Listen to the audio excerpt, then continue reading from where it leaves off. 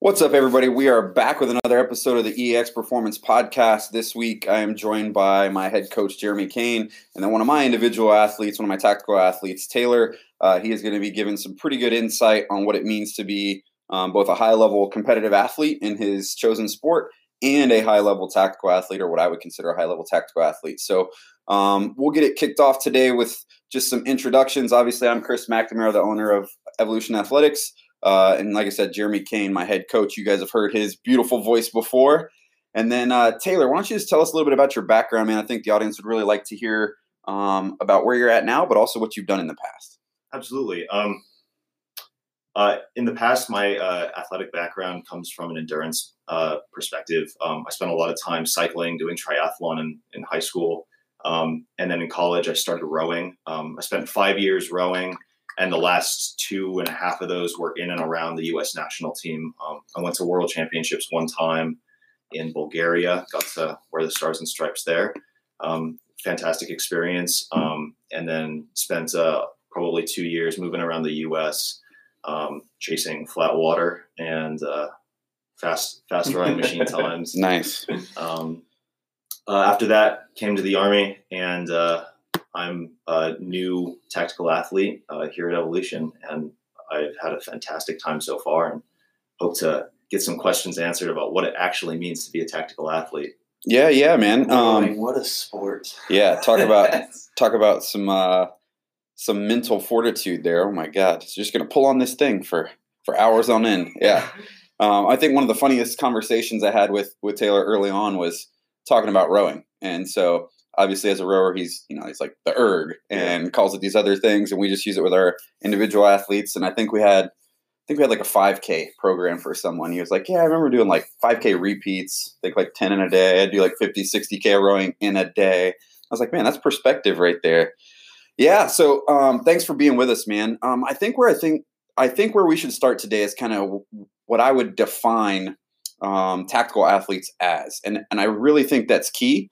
Because the term tactical athlete gets thrown out a lot in this space, but it is so drastically varied, right? So when I look at it, there's obviously combat-focused tactical athletes. That's your military, but more importantly, combat arms military. And I think people throw out tactical athlete like you wear a uniform.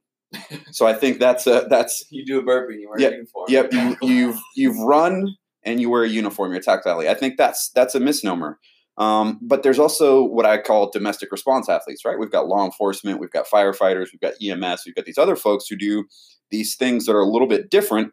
The job demands are different, therefore the programming should be different, and just the holistic approach should be different, in my opinion. So I think that's key because in what started this question dialogue early on was the difference between competitive athletes and tactical athletes. But I think we got to go one step deeper. Right? Because when I look at, let's just take football players, right? Because I'm looking at Jeremy. So when I look at a football player, we don't train all football players the same just because they're football players. A quarterback does something different than a lineman. A lineman does something different than a running back. Yet we throw out the term tactical athlete, and it's synonymous with everybody that wears the uniform and does running and stuff. So that's kind of how I look at it. There's a difference in terms of what their tasks are. How we periodize, and I know a lot of people say tactical athletes have no off season. I disagree. There are times when your job demands change. We'll get into that.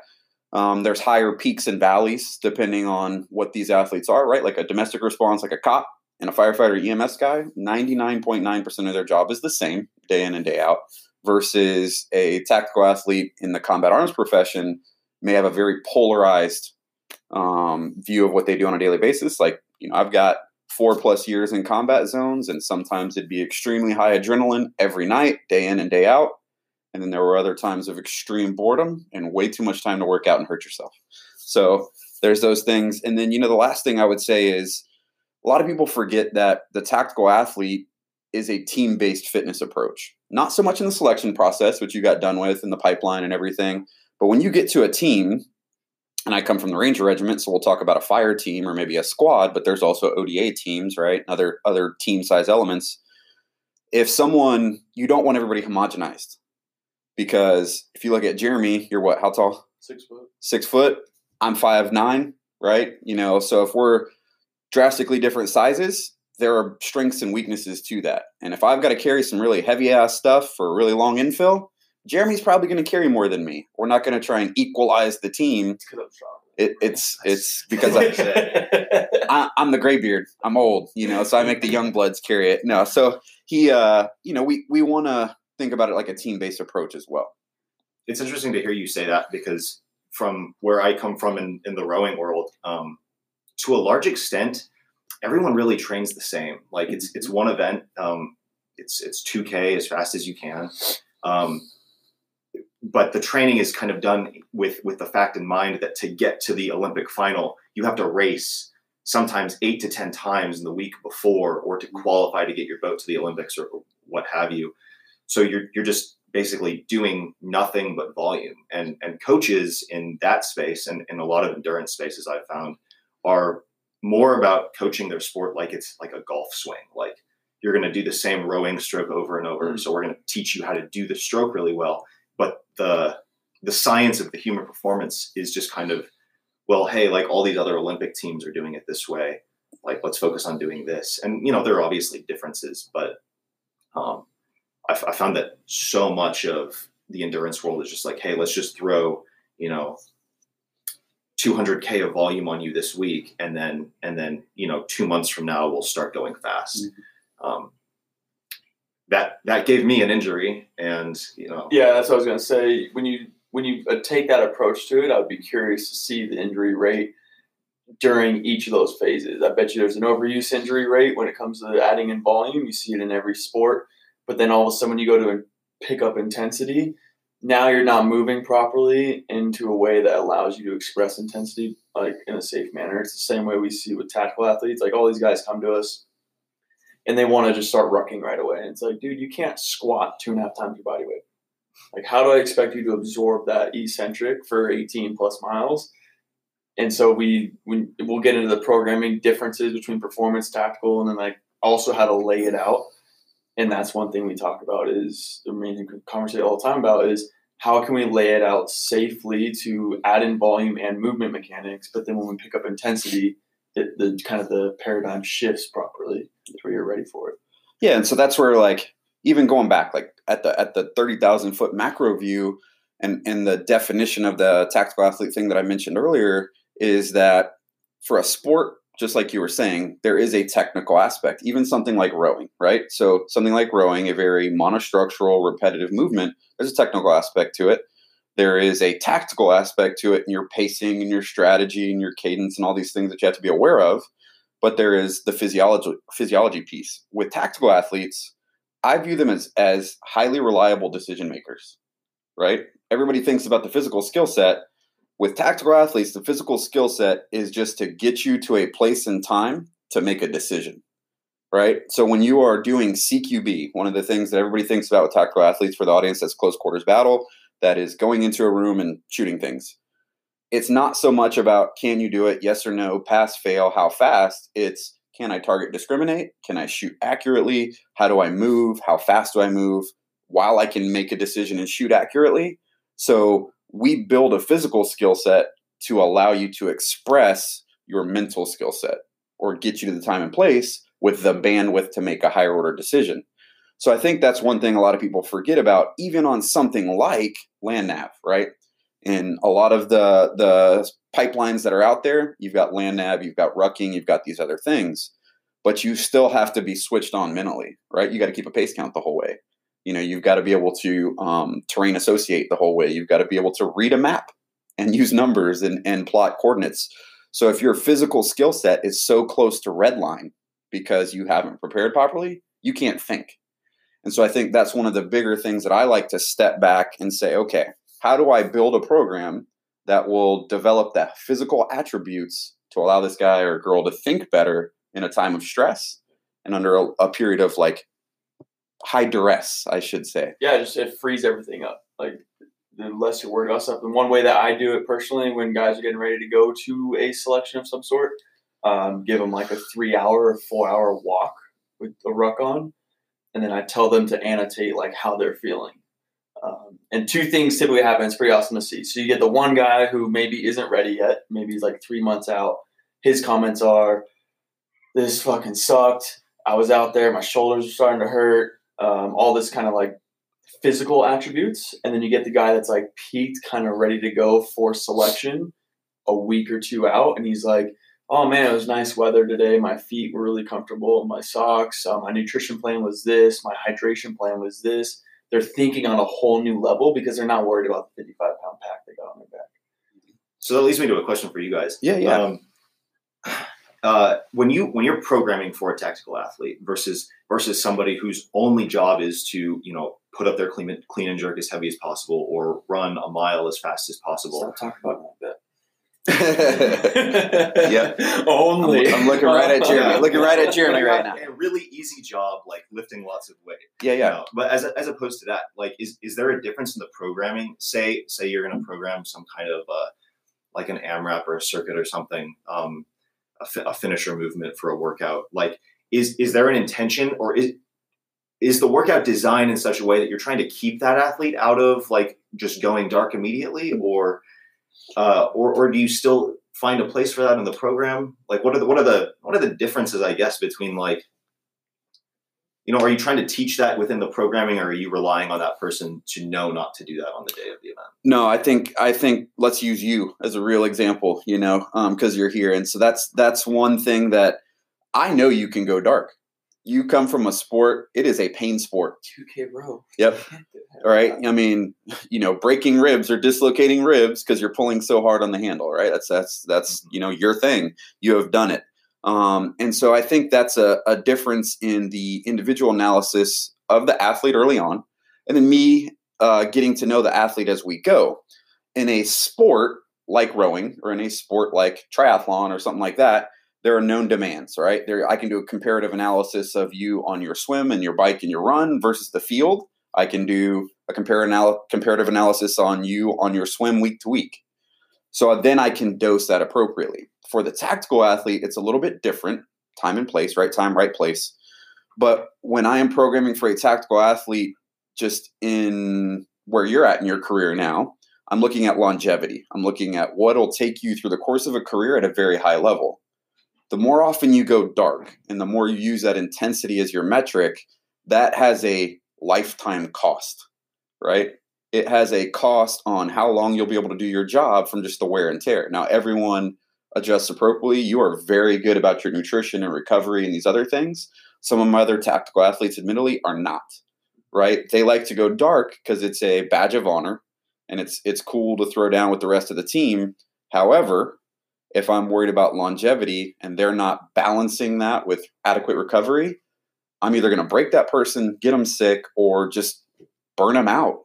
And so that's a difference in terms of sport versus the tactical athlete crowd. So if I'm trying to program for you to keep you in your career for a very long time at a very high level, I have to dose that appropriately. Some other folks, and I think there's some other systems that come from more of a professional athlete basis that are now moving into the tactical space, who never go there because it's not in scientific literature and stuff. It's kind of hard to prove when and where to use that, so they stay away from it altogether. I think you have to balance both at the right time and right place. Yeah, I think the way like I kind of look at it is for someone who's, when we talk about longevity for tactical athletes, and I'm programming a workout, Austin's a good athlete of mine that I do this for, I think about varied contractions. Like, what contractions you have to go through when he's training, posturally, shoulder extension, kind of breaking down movement patterns, and just kind of get him moving through those at like a steady pace. That way his body's not overexerting, but he's able to kind of control the movement. Sport or CrossFit or whatever your said sport is, like he was saying, we have data. So I need to build your reps / volume / build you into intensity to get to those said metrics. And I think oftentimes what we see end up happening go wrong when people try to blend the two. One, or I rather think people think this CrossFit thing has the word functional in it, so that must mean tactical, which it's not. But I also think that people think doing hundreds of burpees and hundreds of box jumps in CrossFit is getting you ready to suck in a selection or for tactical stuff when it's not. So I think there's a confusion there. Yeah, and that's like, we do the same quote unquote sport analysis, time distance analysis, work analysis with our tactile athletes that we would do with a sport athlete, right? So there is absolutely validity in when you were rowing, your coach is saying, hey, I need you at 100K to 200K of volume this week. We're building a big aerobic base. I just need you to get those things in because it's kind of proven within the sport, right? So a little bit anecdotal, but proven within the sport, and they know what works. A lot of those coaches, they have a good intuition and know what works. So there's times in place for that. I do the same thing for rucking, right? So there is a bunch of good literature with force plates out there and accelerometers and all these other things that show what the tissue demands are in a ruck, 2 to 3 times your body weight with each step. Okay. So if I'm looking at a standard 45-pound ruck that most people use in timed events for the Army at least, well, that's your body weight. So me, 180-pound guy, plus 45 pounds. So just with my body weight, 2 to 3 times my weight, I'm looking at 360 to 540 pounds of force every single step for miles on end, and then at a 45-pound ruck. So that goes back to the athlete analysis, right? So when I did a lot of your initial entry screening stuff, I saw you got an engine for days. But comparatively, your absolute strength and power were where we could do the most work. And you saw that too, and you actually had that pegged before you even started with the testing week. So if I'm looking at rucking and stuff, I can say that's why Jeremy threw that number out earlier. If you can't squat double body weight, there's some tissue shear force issues we're not even addressing before you start rucking. And so that's why when guys come in and they're like, all right, I got selection in 16 weeks, 20 weeks, whatever, should I start rucking? And we do their first test, and their movement quality sucks. And movement is the language of performance. I don't care what you're doing. Like if you can't move well, it is going to cost you at some point. So let's fix the movement. Then strength and power take longer to develop. So we'll program that earlier on so they can then express it later on without breaking. And I think that's an important thing too in terms of why we structure things the way we do and build and periodize a program. Strength first, and then later on turn it into endurance, because that's going to keep them moving through their event. And for a tactical athlete, durability is speed. I will say, so in the 3 months since I've been working with you guys, since January. Yeah.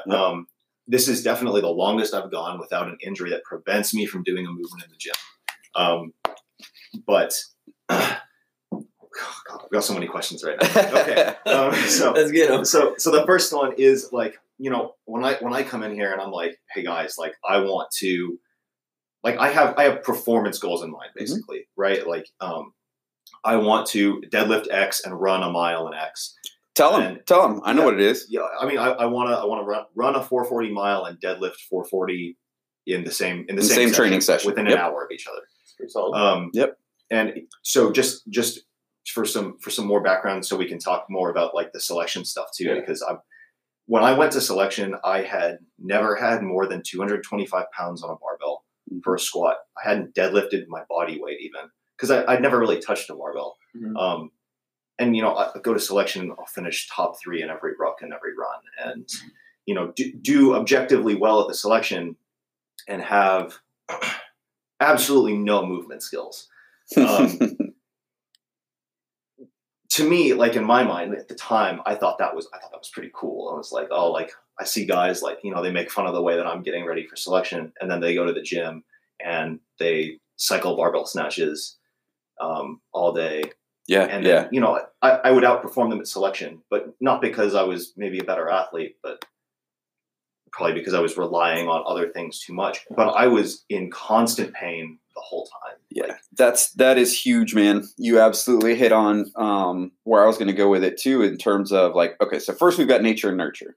You have proven like you don't get to the national level of rowing and these other things without having solid aerobic. Yeah, without being extremely, talented. One, you have a pain threshold, so you've got the mental game that in selection kind of separates a lot of people, right? The second thing is you have built the ability to go long at a high power output, right? Your aerobic power capacity and ability to express that, even with a rucksack on, even though it's not a rower, is better than the average bear, no doubt. But you hit on it, like you were in constant pain, right? And you've seen with some of the stuff that we've been doing recently is like I'm trying to shore up your chassis. Like I use a car analogy. I'm trying to build your chassis so that you can, one, endure over the course of a career now, but two, you can express that power without being a glass cannon. So that way you don't go all out, you win that ruck, you win that run, and it takes you 5 days to recover. Because that's where I was getting into. Tactical athletes, I think, do have off seasons, but they're micro cycles of off season. So you get done with selection and you have a little bit of time, but then you start the Q course and there's more demands. And even in the Q course, it'd be nice to go really biased towards the strength and power end with you, but we can't. We got to do concurrent training because guess what? Big Sarge is going to throw a PT test at you that can dictate where you get stationed, what language you get, like all these things that you've seen. Do you go to free fall? Do you go to scuba? You know, they want to see a PT test metric, may not apply to anything you do in your career, but at the same time, that's what they use. So you got to play both games. And so I'm glad you said that in terms of you were in pain, that sort of thing, but you did really well because a lot of guys do that. And that's where it's hard to argue against some of the training methods that are out there, like do a ton of volume, do a ton of stuff. It's hard to argue against the other guys who do like competition style CrossFit and then go and crush a selection event. But a lot of times we forget the level that they were at before, and we forget there's no valedictorian awards for tactical athletes. Okay, so you were saying you won the ruck, you won these runs, or we're top three. The guy that creeped in past yep, the time. And the guy who came in at his like 12-mile road march for the Army, sub 3 hours. If the audience doesn't know, that's kind of the normal standard. The guy that comes in at 259, wears the same beret and tab, and all got the same hat. Yep, all got the same hat. So that's the balance. And when I look at things just holistically, I think tactical athletes have a different focus than competition athletes, right? Competition athletes know when and where they can peak.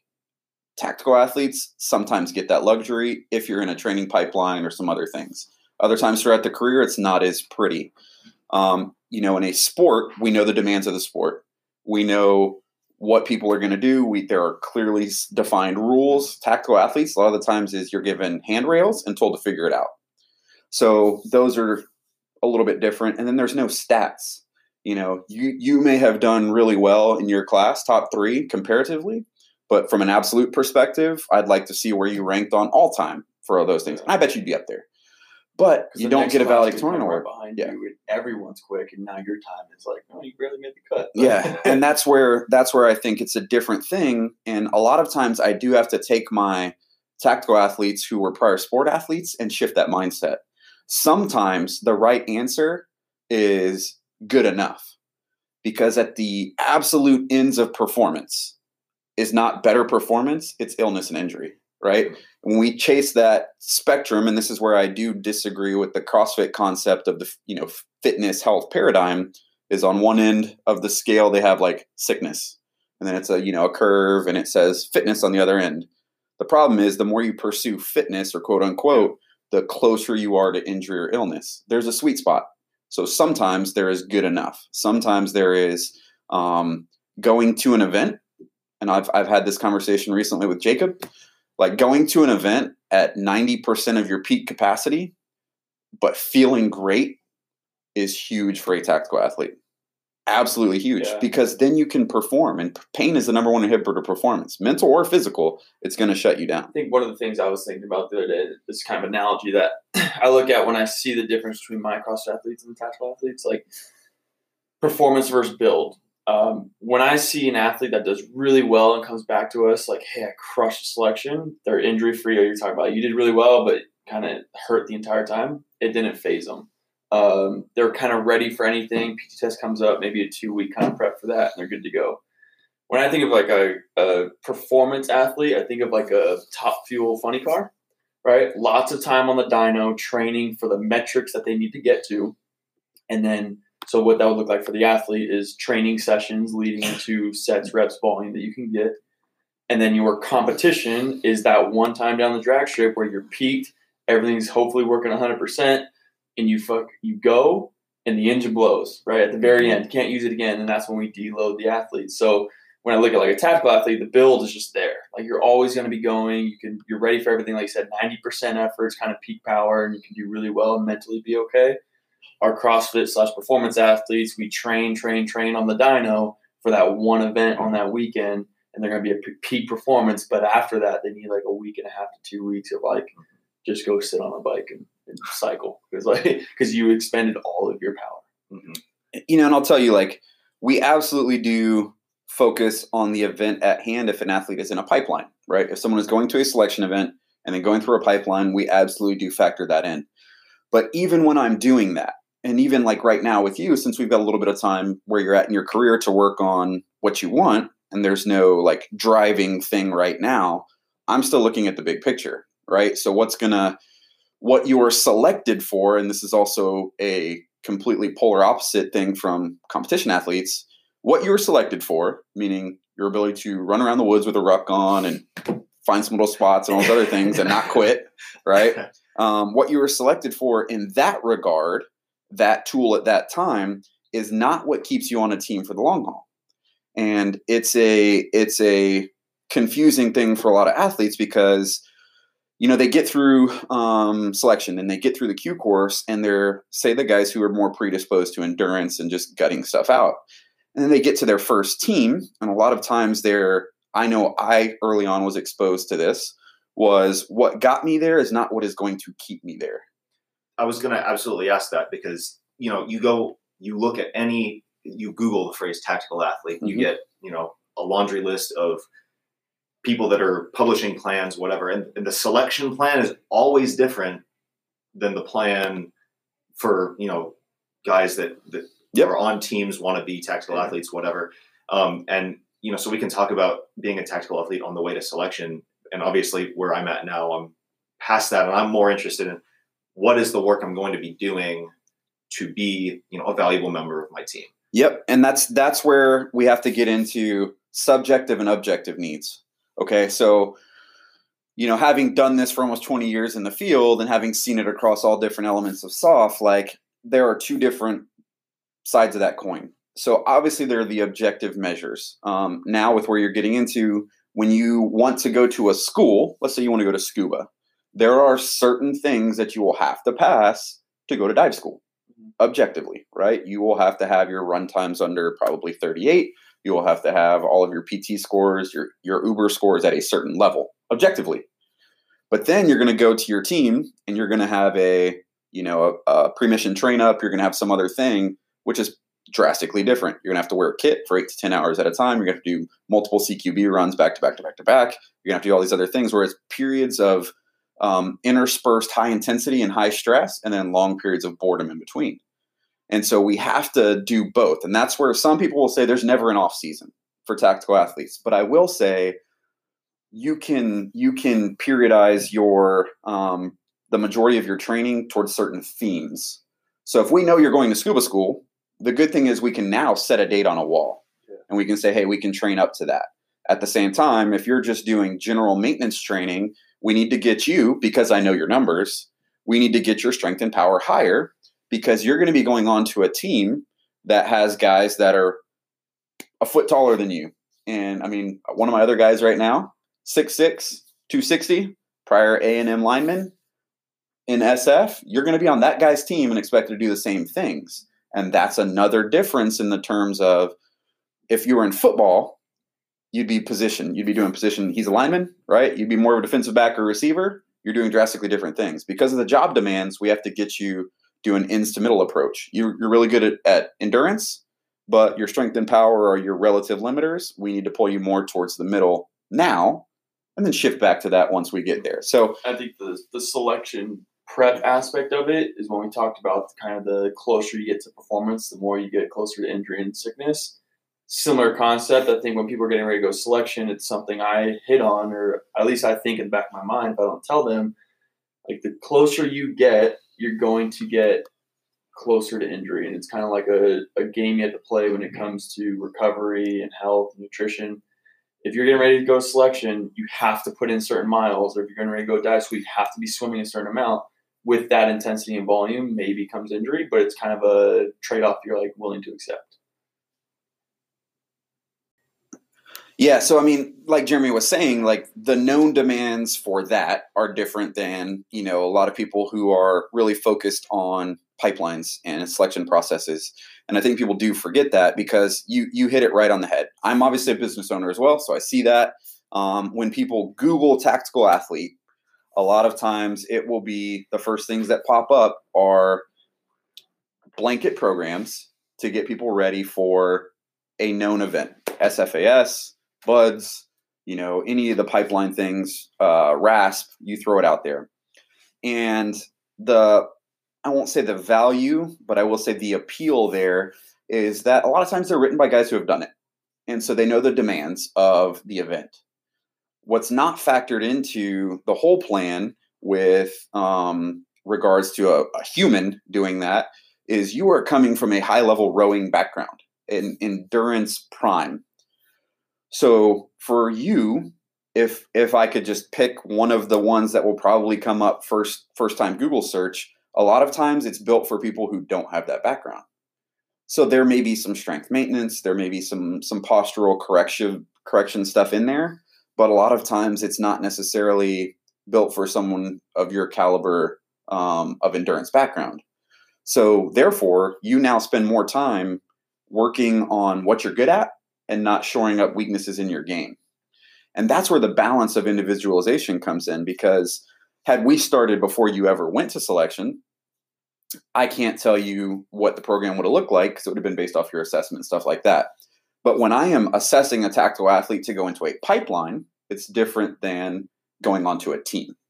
And when I'm looking at them going into a pipeline, like I already hit on, like movement is the language of performance. If I'm looking at someone and they don't move well, that's going to be prioritized. So I need more time to get that person moving well before I ever add on horsepower.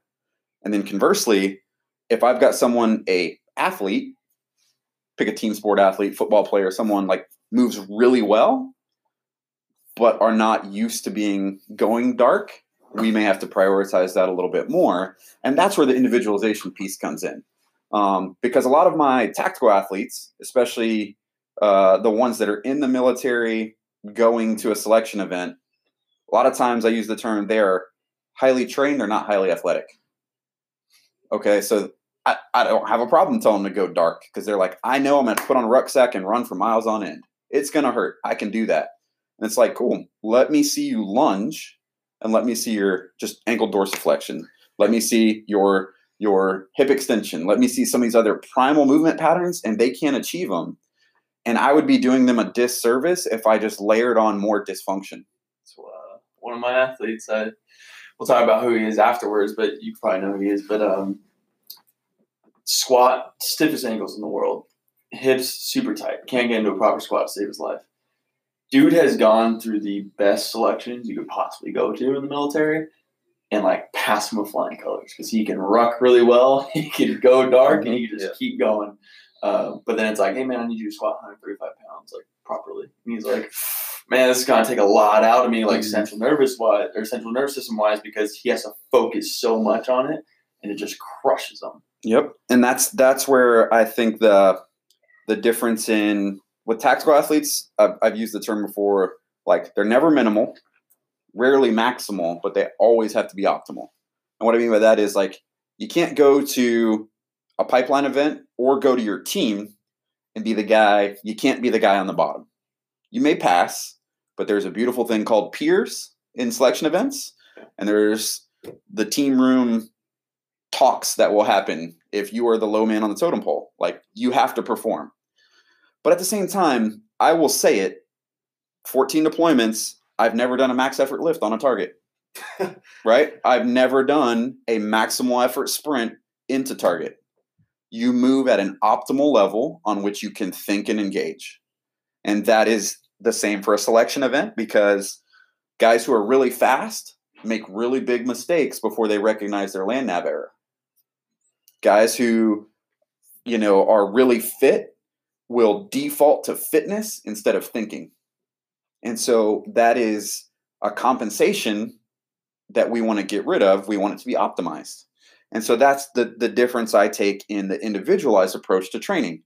And so when I do see someone coming to us to start a pipeline event and they have a high level CrossFit background, yeah, they're not going to be barbell cycling before they go to an event. I know they can do that on their worst day. And more important, transfer of training is more important than anything else. So does that barbell cycling transfer to the selection event they're about to get into? Absolutely not. So now I'm wasting their recovery ability. I'm building in a pattern that doesn't matter. It might boost their ego a little bit, but it's not going to get them to pass outright. So let me ask you this.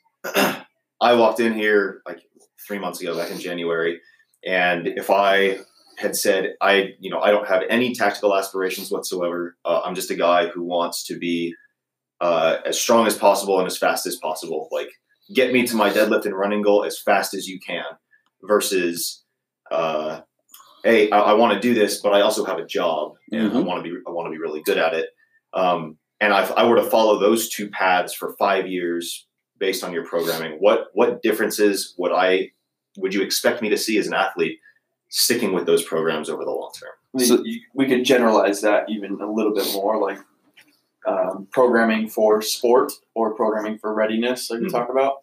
I think one, it starts with you have a goal, right? So if your goal is a 440 in one day in one training hour, like it's kind of when you sit down with a coach, and Chris will get into it with your programming, like there's kind of the realization of if you're training for readiness for your job, there is, hey, it's going to maybe take a little bit longer because you have to balance the two. But then also on your end, there has to be a kind of a realization that one will pull from the other. When we talk about like concurrent training, like we can train concurrently and keep things kind of balanced. But it's the idea of when people say they want to build strength, and all of a sudden they complain that their 2 mile time dropped 20 seconds. It's like, comparatively, that's actually pretty good. But you have to kind of pick and choose versus performance. If you were to come in and you're like, hey, I want to attack this goal, everything in your program is built kind of towards that. Yeah, that's the benefit of a sport athlete and knowing the demands of the sport, or even if it's a objective, like you were saying, like you have two objective goals that you want, 440 in the same training session.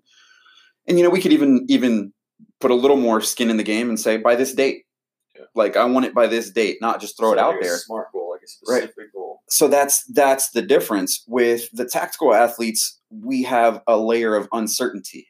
Even in terms of the pipeline that you go through, a lot of people will say, okay, you got to ruck and you got to do those other things. A lot of people forget about jumping in a pit with a phone pole, a telephone pole, and getting smoked for hours. I see you smiling right now. A lot of people forget about playing Legos with certain contraptions during certain types of events. And I don't want to give too much away to protect the process, but they forget those are demands.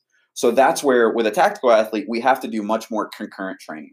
We can't necessarily give up your endurance background and let it go completely by the wayside, because we need to keep that as a relative strength, because it may get called upon at any given point. The same thing with a sport athlete, or I should say the opposite applies with a sport athlete. If I know you want 440 within, let's say, 6 months, I am going to throw away everything else that is a distractor and a competing demand. So if I'm trying to completely change your fiber typing because of your endurance background and get you to more of a strength power profile and let you gut it out for a mile, sub 5 minutes, that's different than if I need to keep an aerobic base built because you may get called upon to run a 5 miler. That's where I was getting at objective and subjective. You may get to your team soon and you have a powerlifting team sergeant, and his goal of a good workout session for the team is to go in and squat, bench, and dead, baby. And if you're not hitting certain numbers, he's going to call you out. Guess what? That's not an objective thing.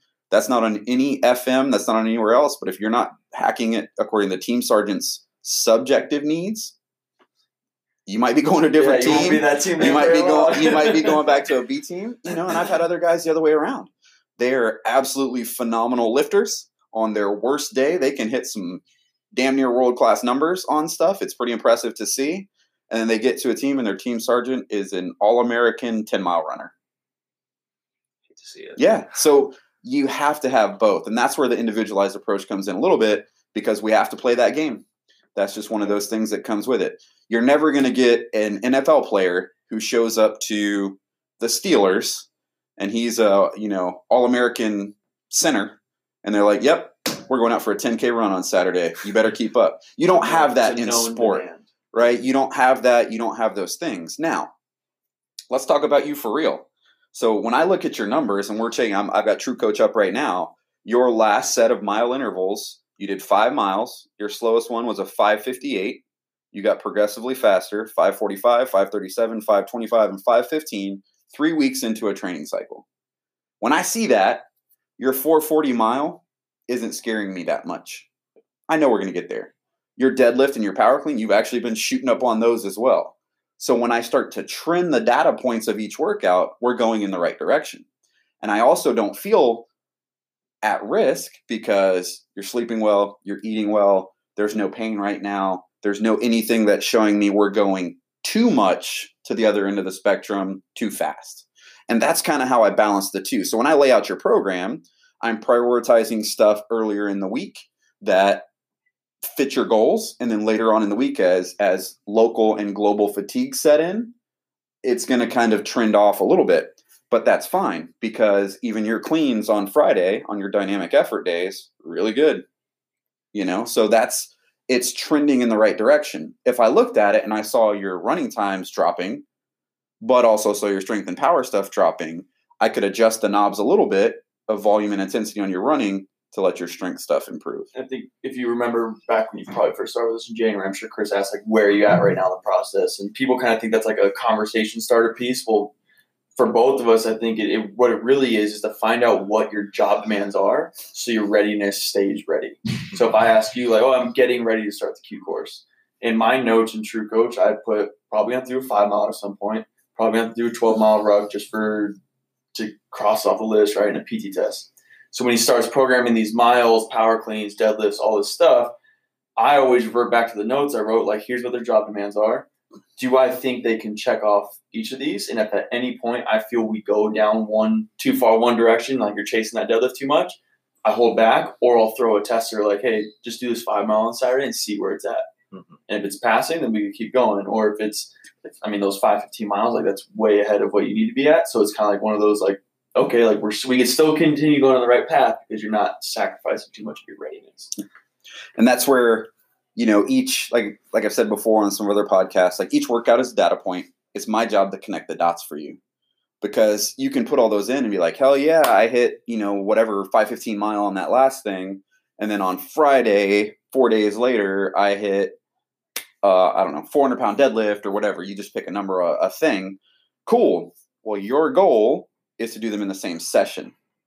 So that doesn't equate necessarily to the same thing. So if you look at, like, I've got Taylor, Jeremy can't see this right now, but I've got him running mile repeats on session A on a Monday.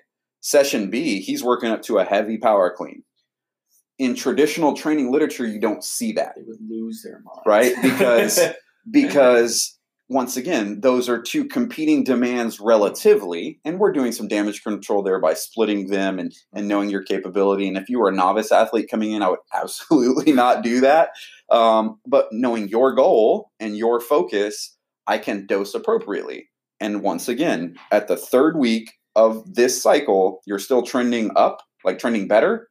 That's huge to me. We're still going to back you off a little bit, because I see some other things in there in some of your subjective notes that tell me, okay, maybe we're right at overreaching. I don't want to go to overtraining. And so, I'm very happy with where you're at. One thing that a lot of people forget about too, and the difference between sport athletes and tactical athletes is this.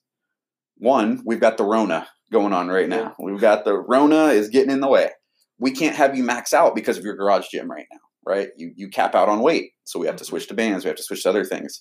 Stimulus might not be exactly what I want, but it's within a certain degree of variance from what we're looking for. Tactical athletes typically default to one of two things, in my experience. They keep doing what they really are good at because it doesn't expose their ego, or they only do what they're bad at because they've got a psychological hang up on, I can't have a weakness. Pain is weakness leaving the body. All these other cliches that don't necessarily apply. So they only do what they're bad at, and they typically induce compensation patterns that don't translate to long-term performance. They break, or now their strength, which for you would be cardio stuff, becomes a weakness. And now we suck at everything. So we don't want to do that. So something I have to deal with one, Corona locking down a lot of the gyms right now, but two, a lot of my athletes who are deployed and have limited access to equipment, is I have to do damage control training. Make the worst situation bearable.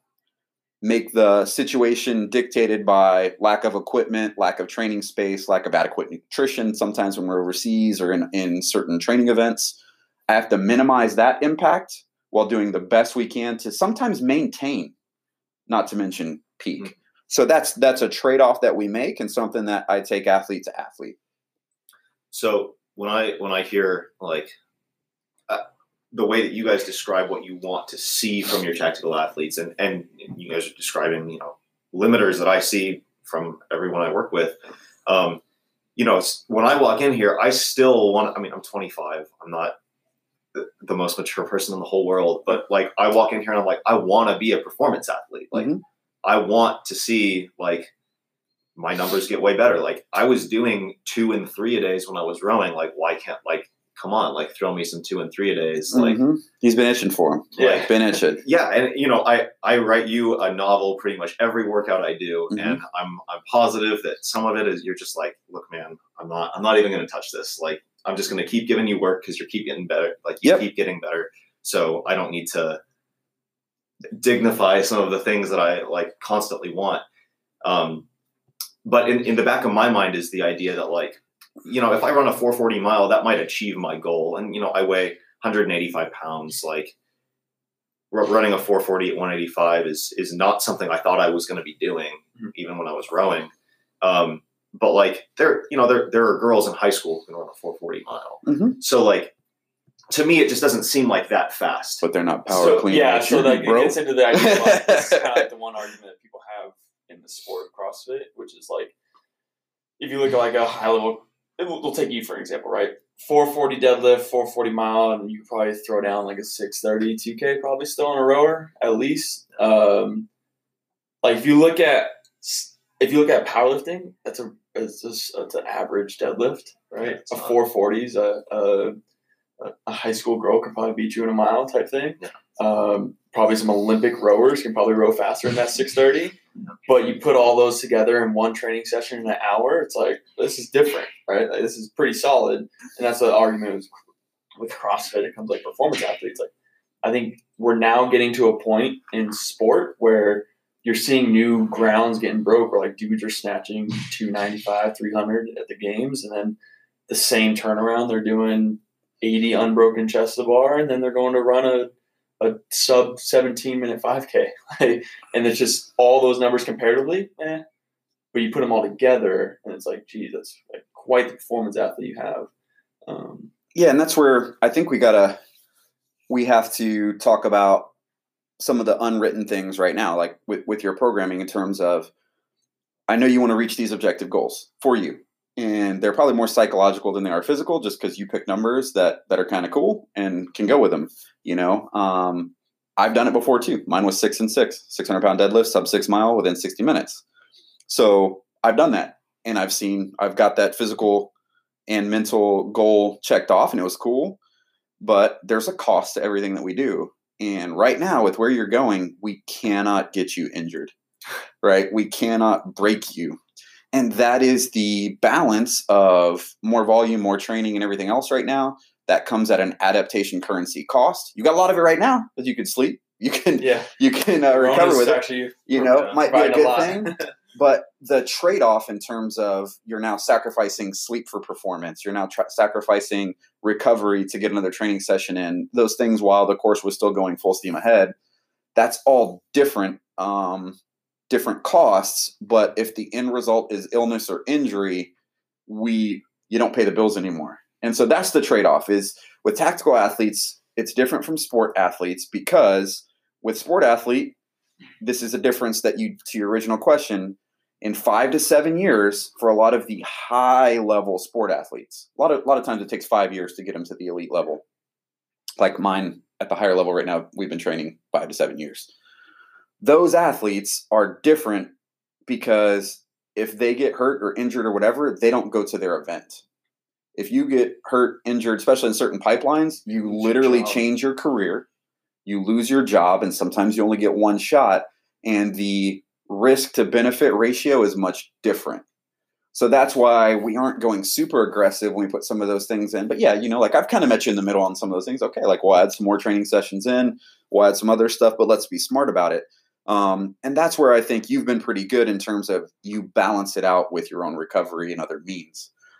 I think it's always interesting too when people ask for more volume, and when we follow like kind of the 10% rule, like don't increase volume by more than 10%, reduce injury rates. Like people are always asking for more volume until it's too much and you get injured, right? Like you always feel good until you don't, type thing. Like, and I always tell people that like want to do something on a rest day. It's like, hey, it's a rest day. Like I really just want to go do something. I feel great. It's like you feel great until you do that thing that you're not supposed to be doing, not using your adaptation currency properly. You're in the gym when you're not supposed to. And now all of a sudden we go to train your mile repeats on a day you're supposed to be super fresh. And now you're hitting 550, 550, 550, 605. Where's your kind of like your head at in terms of like your goals, and it just doesn't line up. And I think that's something I see a lot of is like, hey, I want more, I want more, I want more. And it's like you want more until when I'm putting together all the tonnage you're lifting, all the miles you're putting in, like if I give you more, then you're not going to feel good. And that's when we talk about like looking out in 5 years. Performance athletes, they have to get to a certain goal. Like we know at this point with enough data what people have to get to make it to sanctionals and the games.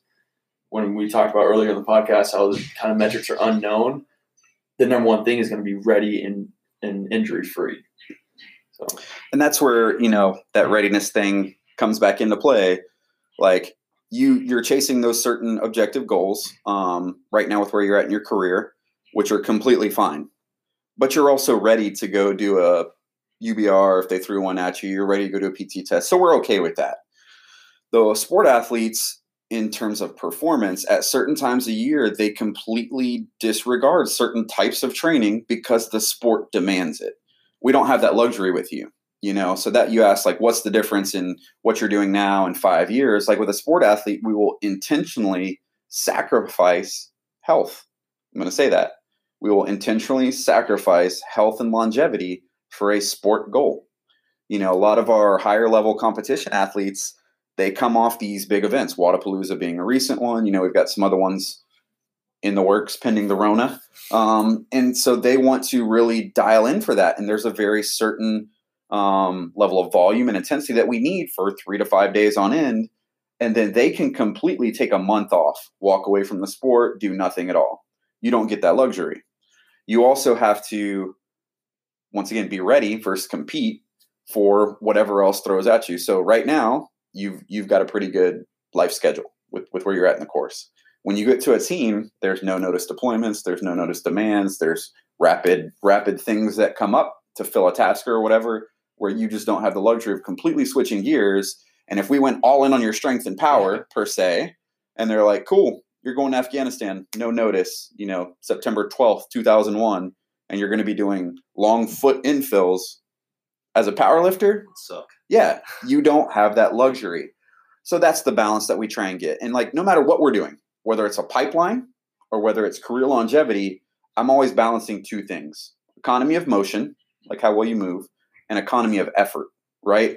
So the difference would be if you are moving really well, let's say on rowing, like, oh, I've got a good pull, right back to my catch, nothing else is impeding my movement, but you are pulling every single stroke like it's a max effort deadlift, that's a problem, right? Conversely, if you've got a world-class deadlift and you're not, pulling on the erg like you're supposed to, it's not going to be a good balance. That applies to everything else we do. So when I have an athlete getting ready to go a selection process and they're not moving well, let's say they've got postural problems, right? They've got an engine for days, but as soon as we put a rucksack on and their lower back is weak, and they bend forward at the waist, and they're now compressing their diaphragm and their lungs, and they're having venous return issues to the heart. That's not a conditioning issue. That's an economy of movement issue. The other part is with a strength and power athlete, there's a trade-off. Every time I compress my muscle, let's say I'm doing an air squat, if I squeeze that muscle, there should still be a level of flow in and out. But if someone is so strength and power dominant, they do an air squat, but it completely occludes flow. Now they've got a delivery problem. So I can't completely go on either end of that spectrum, like 100%, because I'm going to cost them delivery. And that's the trade-off that I'm trying with you. Okay. So we've got you moving well. I would say, like, I'm really happy with some of the stuff we're seeing. Your cleans and your lifts are going well. and then you've still got your delivery right where we need it to be. But if we really went all in on that deadlift, I don't know what it would cost you on your conditioning end, because just one pull, or I'm sorry, like say on the rower, if you are pulling and you completely occlude at the quads, now you've lost your efficiency. And with the tactical athletes, I'm always trying to balance those. With my sport athletes, sometimes I have to go so far on the end of the spectrum where their weakness is, because they need that for the sport. And that's the difference in how I look at it. For a sport athlete, I'm like, what's going to keep you from winning? For a tactical athlete, I'm like, what's going to keep you from doing your job? And they're two different things. And a lot of times when we talk about the biopsychosocial model, my tactical athletes impede their own performance more because of the culture, right? It's cool to not sleep. It's a badge of honor to be like, yeah, man, I just slept 4 hours last night. It's a cultural thing to be like, all right, we're going to go out and have a few beers with the boys tonight. So that's where the tactical crowd does shoot themselves in the foot, pun fully intended, because the culture doesn't support high performance because they're good enough.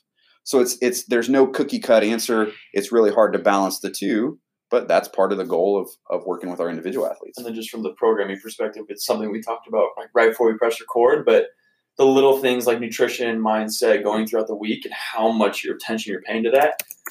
We can have the same athlete that has a 440 deadlift goal and a 440 mile in the same training session. You're very good at it from what we were talking about. When it comes to nutrition, sleep, all those kind of things, when we tie in the whole training model, your volume may look different from someone who doesn't do those things because they're stuck in the old, like, 4 hours of sleep, I grind, like hard work never stops, go out and drink with the boys because I'm cool like that. Like, the training volume differs from a coaching perspective just based on that alone, because how much you're able to recover. And I always tell people, the more you get towards peak performance, the more dialed in everything has to be. If I have an athlete, a tactical athlete who's just like GPP, just doing generalized things, like, sure, dude, like do whatever you want, but you're going to stay like this. And this may be a 7-minute mile, you're passing, you're kind of doing everything. But when you want to get towards peak performance, these outside kind of entities like really matter more, because it's going to distract you from your goal. So if you're eating garbage, if you're not sleeping well, if you're not kind of getting like you talked about, the mindset kind of going into the gym, when you look at a workout, kind of what playlist, all those little things, when you look at high performance athletes, they pay attention to those little things, because then it sets them up to train better. Which you've done before. You know, true. You've absolutely done before. I was going to say that the thing that I think I've learned most by going to, what are like 6 sessions a week or something that we're at right now for me, like every single one of those sessions, like I only have 6 sessions a week to be improving myself. Like, if I had 12 or 13 sessions a week when I was rowing, like I would throw out garbage sessions all the time. Like, look, I just don't even have it in my brain to focus on like the way I'm putting this oar in the water today. But I think that some of the sessions that you've been throwing at me recently have been really creative about mixing like weight and speed. So like the front squats into a 400 meter sprint, and then like, do a 85% effort run followed by, a short AMRAP followed by 100% effort run. Like those have been really interesting challenges for me to figure out, how do I make the most of that session? Like, what is my warm up going to look like? Yeah. What is my... It's something we talk about from a coaching development standpoint, where it's like more isn't better, better is better, right? Sure, you're going to build in volume and whatnot, but if you're doing the right things at a proper intensity, proper kind of workout flow, like that can crush someone like you, who can really turn on some aerobic power, versus like just doing endless volume because, we need to run more, so we need to put in 10 miles a week. Yeah, and I think that goes to your background. So when I structure your training program, that's part of the reason I look at your training history, sporting profile, background, the things you've done. And when we talk about polarizing training to create adaptation, we have to change what you have done before, because your body is used to that. And the further you get towards any end of the spectrum, the elite end of rowing and endurance, the less adaptation we're going to get from doing similar things. And so we have to polarize your training to a degree to create adaptation. But once again, we're not trying to completely flip you like polar opposite, light everything on fire. When we talk about adaptation, I've heard the analogy before, like we're just trying to turn on the burner a little bit to get the fire alarm to go off. We're not trying to burn the house down. And so that's the thing. Like, we have to create an alarm response in your body to create adaptation curves. So if I'm trying to balance those two things, like just enough stimulus so I don't break you or whatever, but at the same time switch it from what you've done before, that's why you are going to higher quality sessions, less of them. Let's flip that around. I've got a lot of football players, baseball players, team sport athletes who are used to doing 15 to 30 second sprints with about a minute and a half off in between plays for their entire sporting career. And then it's like, okay, but I need you to go for 4 to 6 hours on some of these rucks, and you've never gone 40 minutes straight. For them, I may microdose longer sessions. So they may have 12 sessions a week, 40 minutes per session. And it's like, hey, I need you to get up to 40 minutes right now on Monday and Tuesday. Wednesday, we're going for an hour and a half, whatever. And I may dose that differently because they've never gone there before. But when I bring them back around and I'm like, hey, on your worst day, what do you clean? They're like, oh, clean 315 or bench 3 wheels, bro. Like, that's the difference depending on the demands of the job or the sport, however you want to look at it, based on training history, injury history, athletic profile, and just their natural dominance. So kind of like you hit on, and you're naturally able to pick up on some of the nuances that I'm using with you, which has been extremely awesome to me, because as a coach, a lot of people forget that I develop myself as a coach when I get that feedback and when I talk to athletes who have a really good intuition.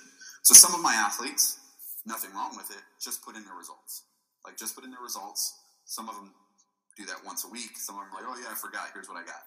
But if I'm trying to modify your training in real time and make sure we're trending correctly, subjective things help too. Like when you put what you felt on your last mile, lungs were my limiter, legs were my limiter. When you put in on something like that last run in that session you mentioned before, like, here's what I met, here's my limiter, that lets me see if what I'm trying to dose is working. And a lot of people think about it in terms of sets and reps. Like, I quit thinking about sets and reps years ago, because it's time under tension or kind of significant tension, and that applies to conditioning as well. It's also, every workout is an energy system workout, right? So if you're benching, you're still using energy. And how I'm trying to get you to use that energy with the time domains and the short rest cycles and some of the other things will transfer to other areas of performance, whether you get it or not. There are certain things that I'm trying to change in your tension profile as a rower who for years did a bunch of hip extension and pulling with your upper body, but you didn't balance that out other ways. So I can create a structural change in your tension profile, front to back, push to pull, that will clean up your economy of motion in running. That will then transfer to a better clean because you can get into a front rack better and some other things. And I don't write that, but in my mind, that's what I'm thinking, and that's what I'm hoping works. And full disclosure, no one will put this into like textbooks and stuff because they're afraid to say, I don't know what this many sets, this many reps of this thing will do, because humans are complex systems, right? Space Shuttle, complicated system. One O-ring goes wrong and it explodes. Humans are complex systems. You lose a leg, lose an organ, and still live a long, healthy life. So for people to act like they have this linear, mechanistic understanding of humans is kind of laughable to me. But at the same time, a lot of athletes don't understand that and are like, hey, we've been working out for X period of time. Why don't I have my goal yet? Why haven't I seen this amount of progress? And it's back to that whole thing of, hey, I'm looking at the big picture. I'm saying we can do this safely, healthy, and do it over the long haul, as opposed to a short-term gain in performance that will cost you a rotator cuff, cost you something else. And that's always the balance I'm having with athletes. But you've got a really good intuition of saying, like, I kind of see where we're going here. Some of the deeper things. Sometimes when you write the novels on Sunday and stuff, I like that. I don't always have the time to get back to them, but I like that. I personally like it because when it adds in the subjective portion of your training, and what people don't realize, versus the athlete that just kind of puts in a number saying, like, here's the weight I got. When we get closer to a deload week, the first thing that generally goes when you go from overreaching to overtraining is your willingness to train.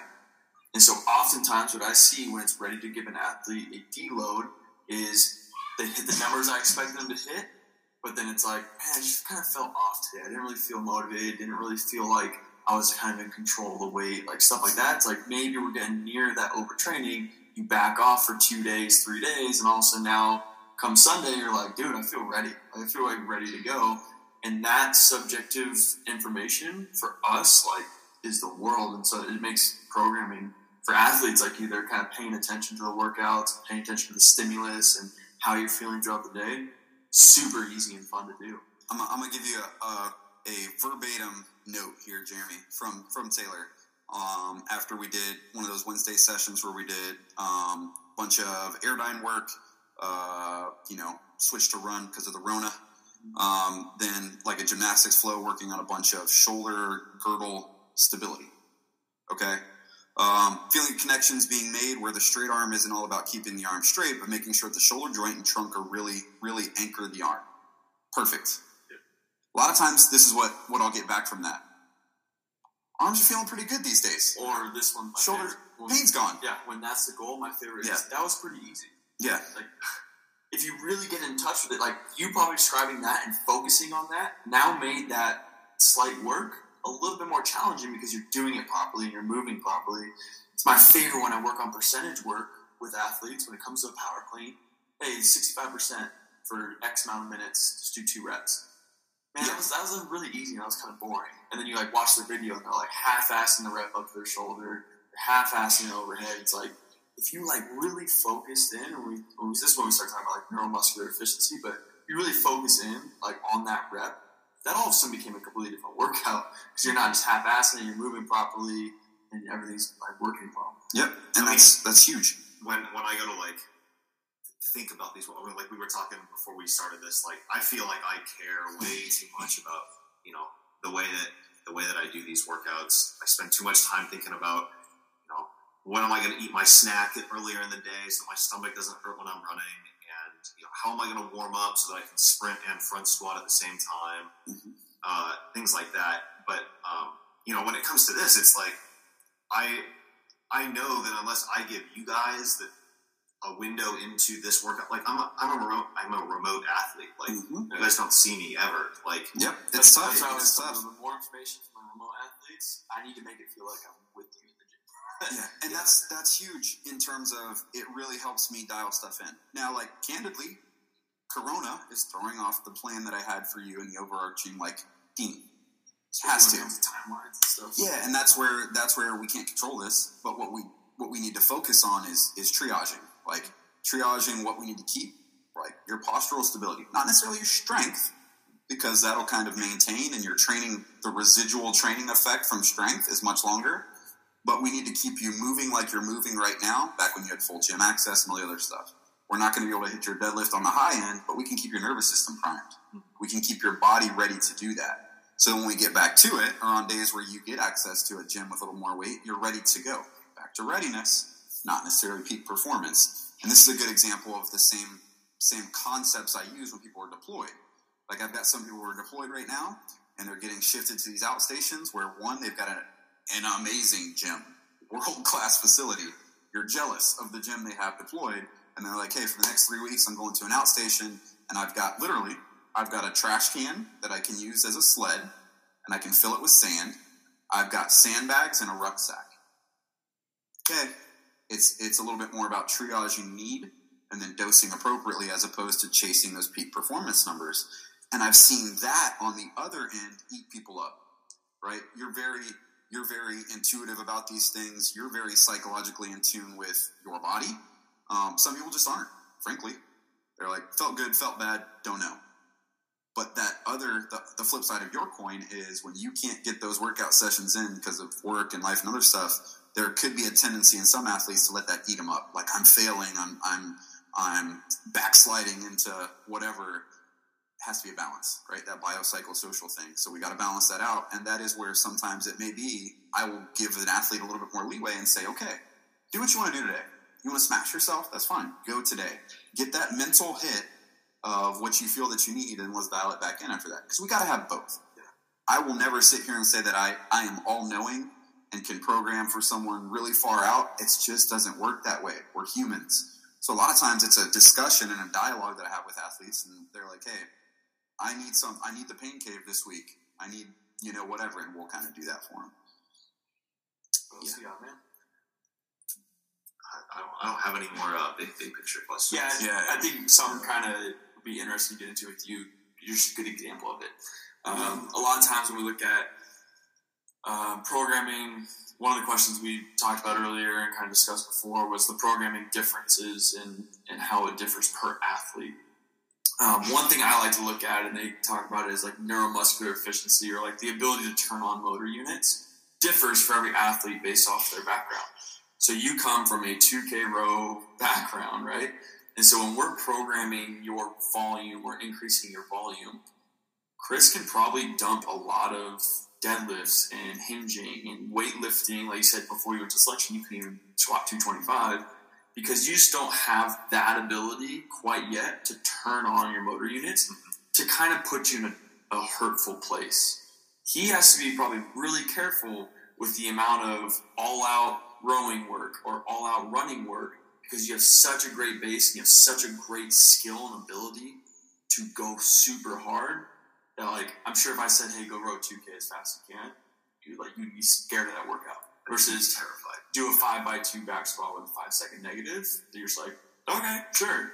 I'm the opposite, right? Like, I'm a little bit 2K rows. I'm a powerful athlete, but if you give me a 5-second lower back squat with like 2 reps, I'm like, dude, that's 30 seconds of work of like a heavy weight, and my motor units are recruiting so much that it's going to burn me. I need a nap afterwards. Similar concept to you for a row. You do 2K row, you got to go take a nap for 30 minutes because you need to recover from that. And so when we look at athletes, that's one of our questions is, what's your background? So I know kind of what I'm looking at program-wise and where the volume can come from to make you feel like you're doing enough. Because that's one of the things like, hey, give me more, give me more, give me more. And also to prevent injury. Like, if we just up the volume using rowing, you would get injured because you can go so hard. Yeah, and I think, like, the balance of what we do is we take some of that sporting approach and apply it to the tactical realm and the things that you need. Hard part is, like, you don't have stats. Like Jeremy was saying, like, we could give you a number, pick 2K, and you could probably tell us, like, what some of the top times in the world are right now, even though you're not doing as much as you were. You could tell us your top times. You have a relative gauge to know what to go for, and sometimes psychologically that helps. One, there's the goal gradient hypothesis, right? The 4-minute mile.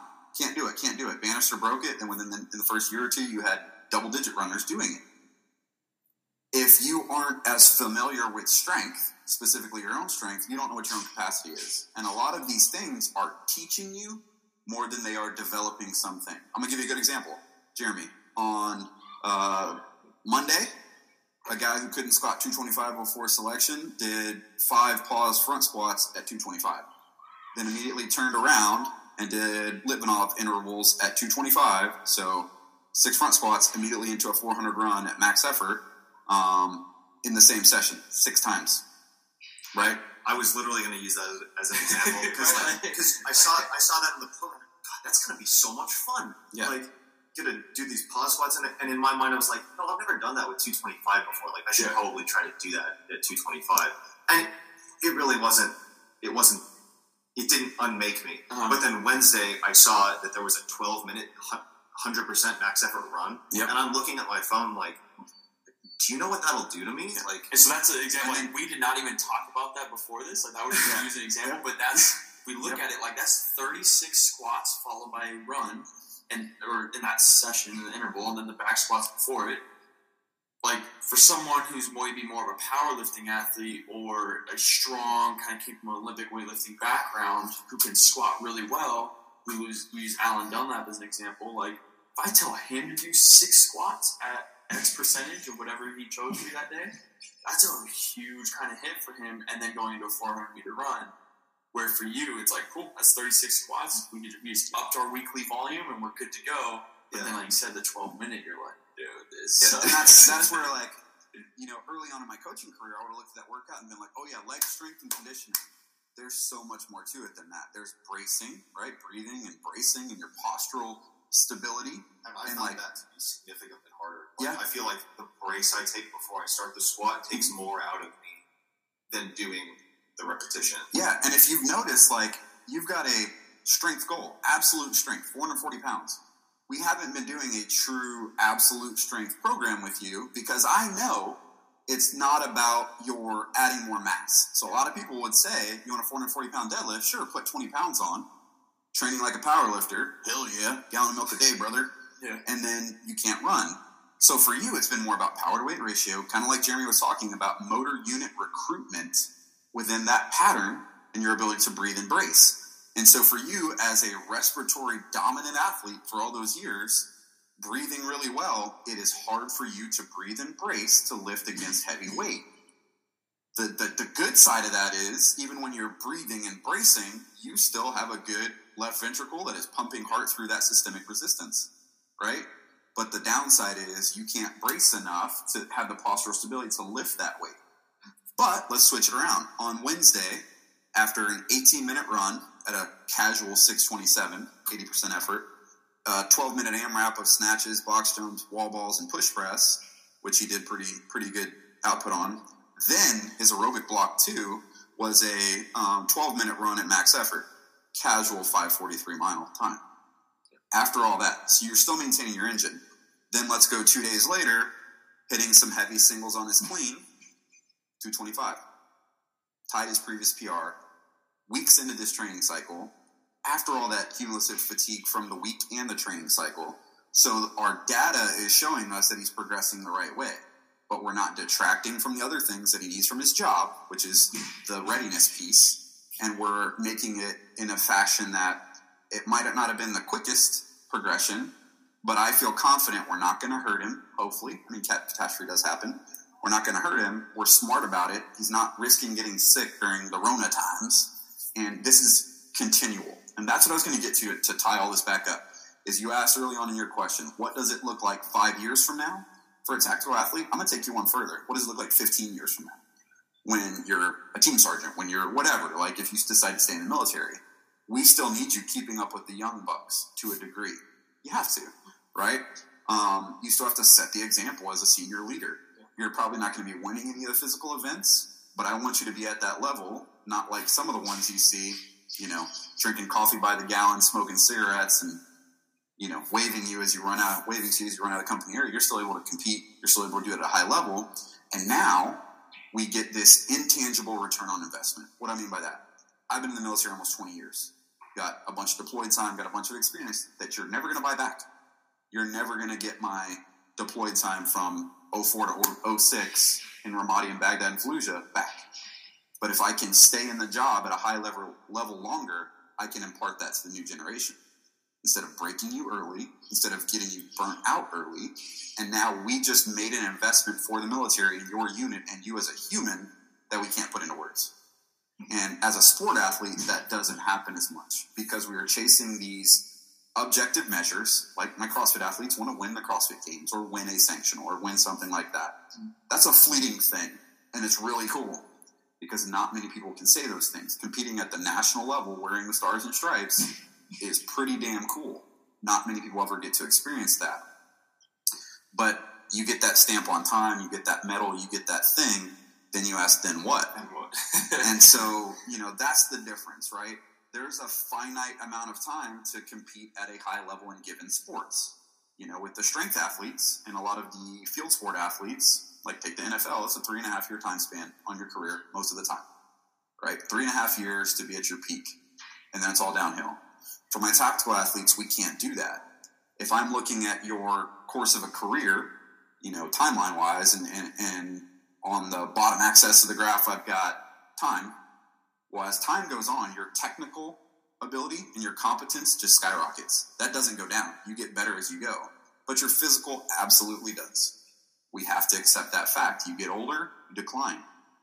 So if I can slide that scale right, if I can keep your physical decline further down the timeline and keep your technical experience increasing, now that is how we make a higher caliber, higher level operator deep into their career without breaking them early. And that's the difference. With competitive athletes, we have to accept there is a amount of time on their career that's typically a short window. There are some outliers, the Fraziers, the Fronings, the other ones.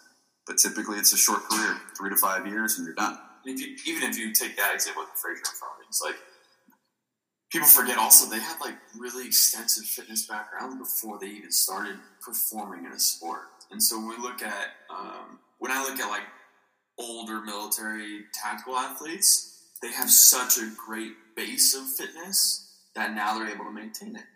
And so if you look at, say, Frazier snatching since he was like 7 years old, right? Like just Olympic weightlifter, almost going to the national team. Now he's able to train smarter and probably differently than most of the athletes that started 4 years ago, because such a foundation of motor recruitment and being able to aerobically be fit to where when he needs to turn on, he can, aka get ready for a selection. But majority of the time, he's cruising at 85% fitness level, readiness. He's able to just perform. And so I think that's something I look at with my tactical athletes. When we talk about the 15 years thing, it's like looking out in 15 years, you need to be the guy that just hangs around. Like, you're always there. You're not going to sick call because you're sick. You're not skipping out, waving everyone goodbye. Like, you're there and you're ready to compete. May not be the best, but you'll, at least in a military world, you'll get the respect for showing up, which is a lot of times after battle. Yeah, and that's, to pull it all back together, like the difference with following template programming or following more of a competitor CrossFit programming for the tactical athlete is longevity, right? There's only so many cycles I can do with snatching and other stuff before my shoulders implode. And do I need to do that for the job? That's an individual question. That's an individual trade-off. But when we do holistic programming for our tactical athletes, we look at, like Jeremy was saying earlier, contractions, movement patterns, those things, balance that over the short-term cycle, 3 or 4 weeks, long-term cycle, like a year, and then a career. And we really try and say, like, career longevity is first. If I break you right now chasing some goal, I did you a disservice. Whether you get your goal or not, I did you a disservice. And having lived it and done it myself over the years and gotten a lot wrong, my biggest issue with a lot of the template programs and things that are out there is that's that person's one shot at a career sometimes, and it's downplayed for money. And what I mean is, like, yeah, sell a group template program. Call it your SFAS selection program or what other stuff with it. It's better than nothing, but now you're operating under the guise of this will make you pass, and that's not necessarily always true. And, like some of our athletes don't always make it through certain events, but I'm happy to say it's never been a physical detriment. It's either been an injury or a decision-making process along that line that we can't control. And I'm good with that because on the other end, as Big Sarge, finishing up a career, that talent that we need that will put that effort and intensity and dedication into a training program, the one thing that they can control in the grand scheme of things, their physical ability, that has translation to other aspects of the job that you see from the senior level. I was going to ask, because you mentioned before we started this, and I've been waiting the whole time to hear you talk about it, is you were talking about, preparing for workouts, giving quality sessions correlates to job performance in the tactical realm. Yep. And I haven't heard about that before. Yeah, so I'll just say this, because we could spend another hour and a half on that. Obviously, in a prior life, I've spent a lot of time in the military and a lot of time in the special operations community and seen a lot of the selection processes back end on how they're used to pick the right candidate. Physical preparation and the ability to handle pain and some other things have a lot of correlates to long-term job success. Now, that doesn't mean the most fit person is the best, because a lot of times in the military, the most fit person can be carried genetically and everything else. A lot of times, okay? But when we look at across a whole spectrum of performance, and that's why a lot of these selections will last 3 to 4 weeks, the physical preparation that you put in will translate to how you prepare for a daily event, how you prepare for other things that don't involve physical stuff. You will pre-plan. You will schedule accordingly. You will prioritize or triage your needs. Like you were talking about, you'll plan your snacks and your warm-ups and these other things in your mental approach relative to the task. We see that carry out to more things. More importantly, someone that doesn't try a get fit quick gimmick or try something to just peak for that event, when you do that for 3 to 4 weeks, it's unsustainable to hold a facade. So if you are the gym bro that can do some pretty cool CrossFit things, but then we put you under a rucksack for 3 or 4 weeks and put you into a completely unknown stress environment. And you don't have all of your, bands for warm up and your foam rollers and then your recovery things and everything else. And we break you down. Push-ups or something that just doesn't even apply. And we break you down to your base. Then we get to see who you truly are. And the same principles that allowed you to prepare and do successful things physically will come out in other ways. So when we break down that facade and you don't have your racehorse training preparation, and we got to use a little bit more Viking, like can this guy endure? Does he have the principles to get stuff done when he needs to? But he doesn't have to rely on picture perfect everything. We see that translate to job success in other areas. So hopefully that clears it up a little bit. All right, guys. So obviously we're hitting about an hour and a half right now. Talked about this being 30 minutes. So we'll wrap it up. Thank you guys for listening. Taylor, thank you for coming out and jumping on this with us. If you guys have any questions, hit up Chris at evolutionathleticsnc.com. Hit our website. Hit our social media links if you would, and then send us any questions you got. We are taking tactical athletes right now. We've got a couple openings, so if you're interested in that, once again, email us or reach out. And as always, we look forward to hearing what you thought of this podcast. And once again, remember to get better every day.